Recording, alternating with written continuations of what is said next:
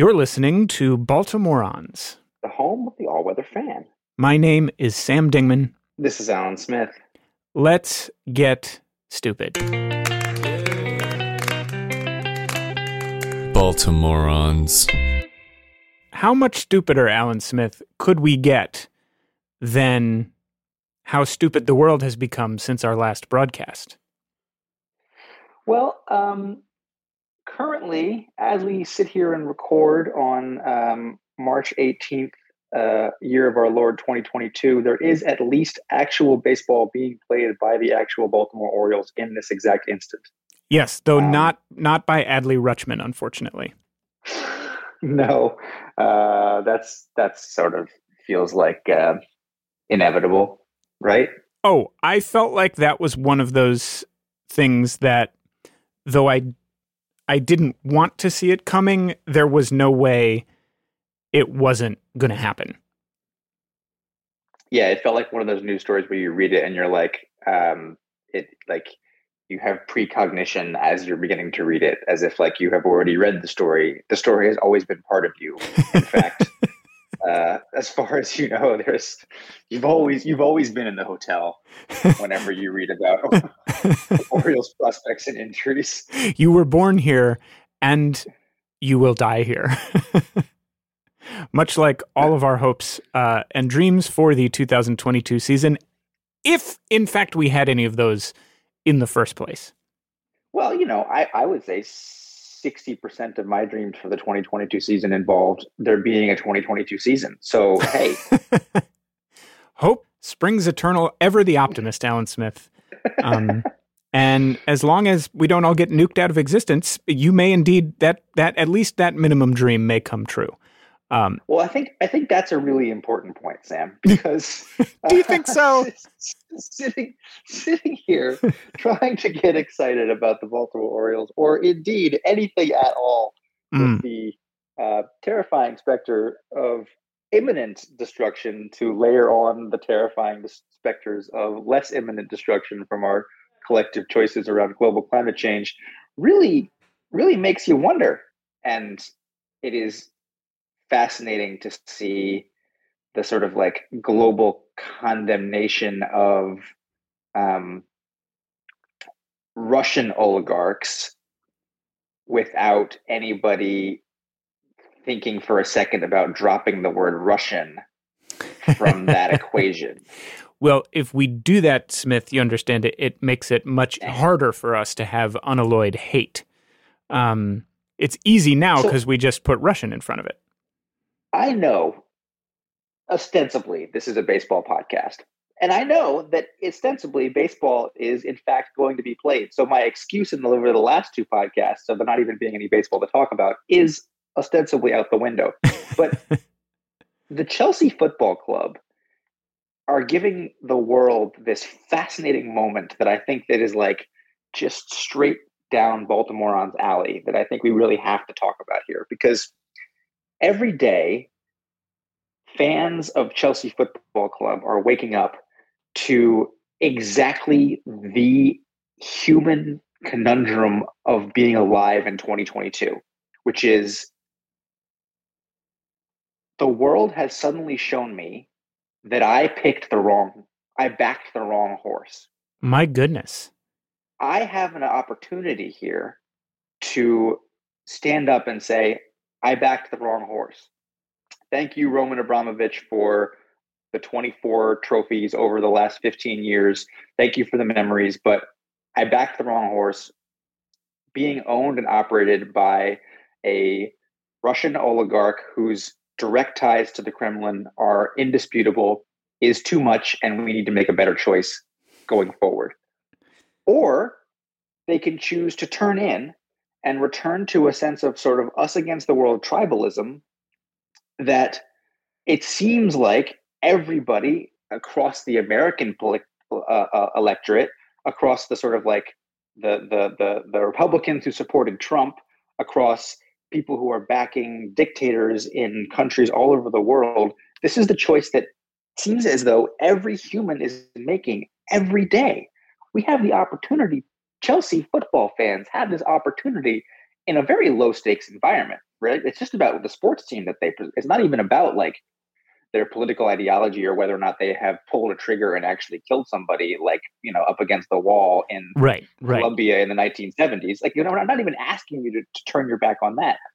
But it's amazing to watch online Chelsea fan after Chelsea fan after Chelsea fan choose tribalism, choose this us against the world mentality, decide that they're going to back Roman Abramovich, decide they're going to stand up during an away game and chant his name during a moment of silence for Ukraine, basically lose. Like, these are Englishmen, English fans who have no allegiance to Russia at all, and even geopolitically are opposed to Russia.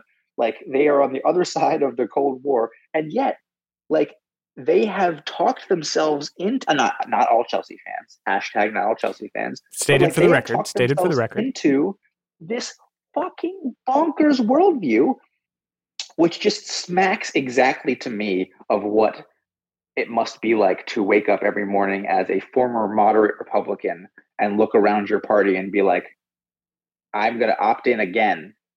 Day 6,413 to Donald Trump. Like, it has to be the same experience. And it's so wild to watch happen. It's totally wild. And it makes me think in the baseball context of the Dodgers fans who are racing to Trevor Bauer's defense.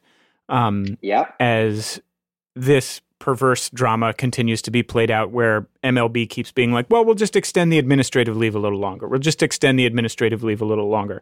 Like, to my read of that case, there's no gray area. Bounce the dude from the league. He violated. Let's put the good human being considerations aside, by which count he was guilty a long time ago and it's game over.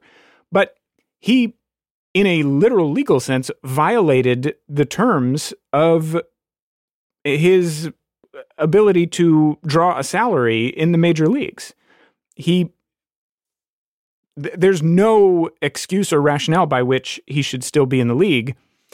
And yet you have people, Dodgers fans, notionally fairly liberal folks, or I should say fairly progressive folks who are trying to carve out these tiny slivers of rationale so that they can say, well, technically on the merits, there's no grounds for bouncing him from the league, which I guess is because they want there to be some conceivable scenario where he puts on the blue and white in 2022.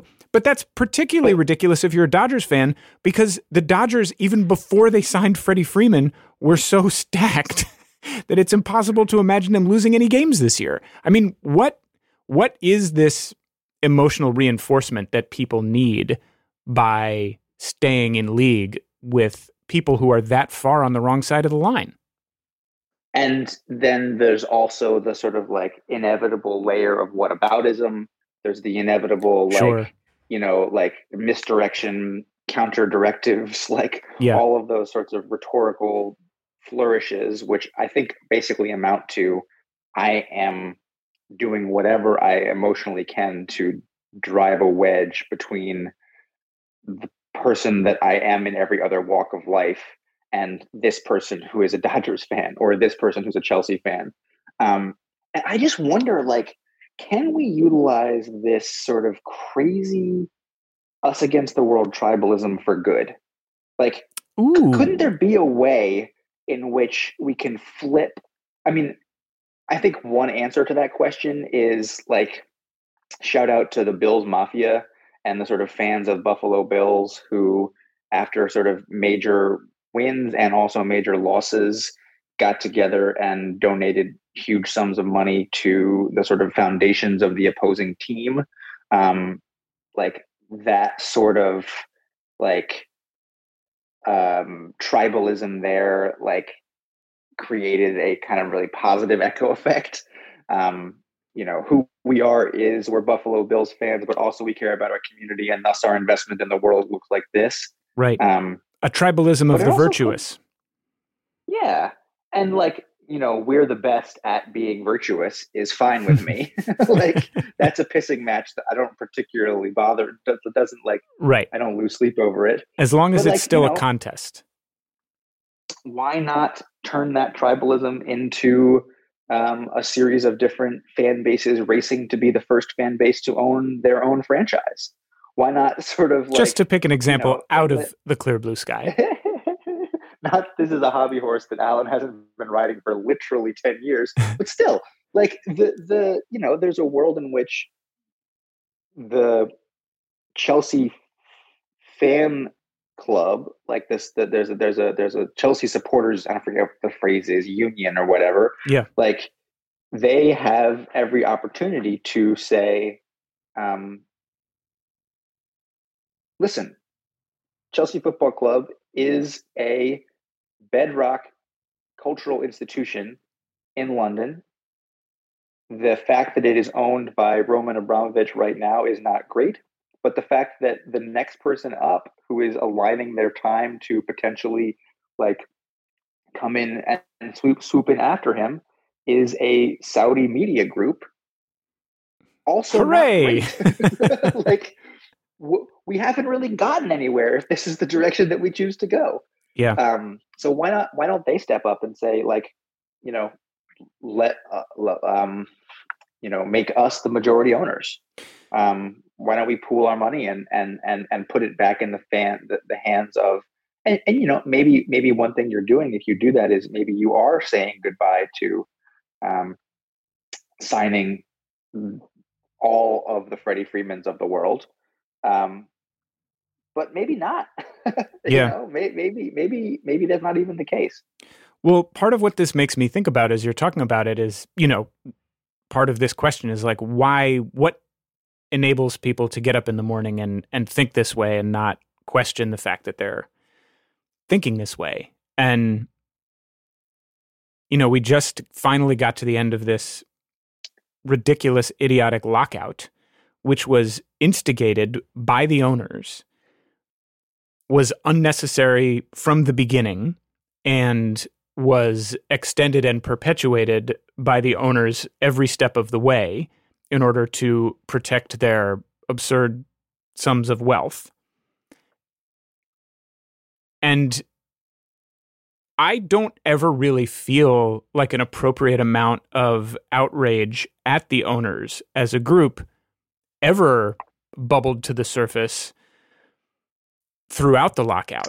And now that the lockout is over, the chances of that happening are nil, because they've just given themselves a 4-year reprieve, because they know that as we finally come to what mercifully in the midst of all this, maybe a silver lining is it seems like maybe we're finally coming to the end of the pandemic.